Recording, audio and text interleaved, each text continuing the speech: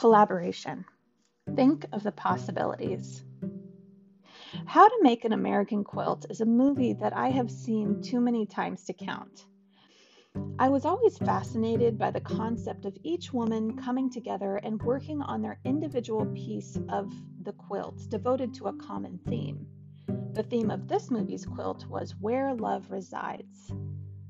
As each woman tells her story of where love resides for her, beautiful details behind the essence of each woman begin to unravel.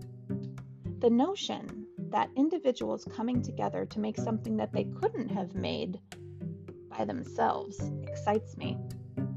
I have been part of many groups in the past. Some of them are successful in creating beautiful, collaborative finished works, and others have produced lopsided outcomes that elevate one person. This week's speaker is going to share her experience in beautiful collaborations.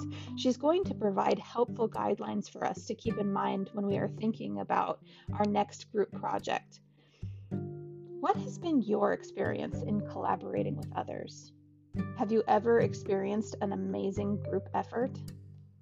What would you say to those who are thinking about starting a collaboration project with others?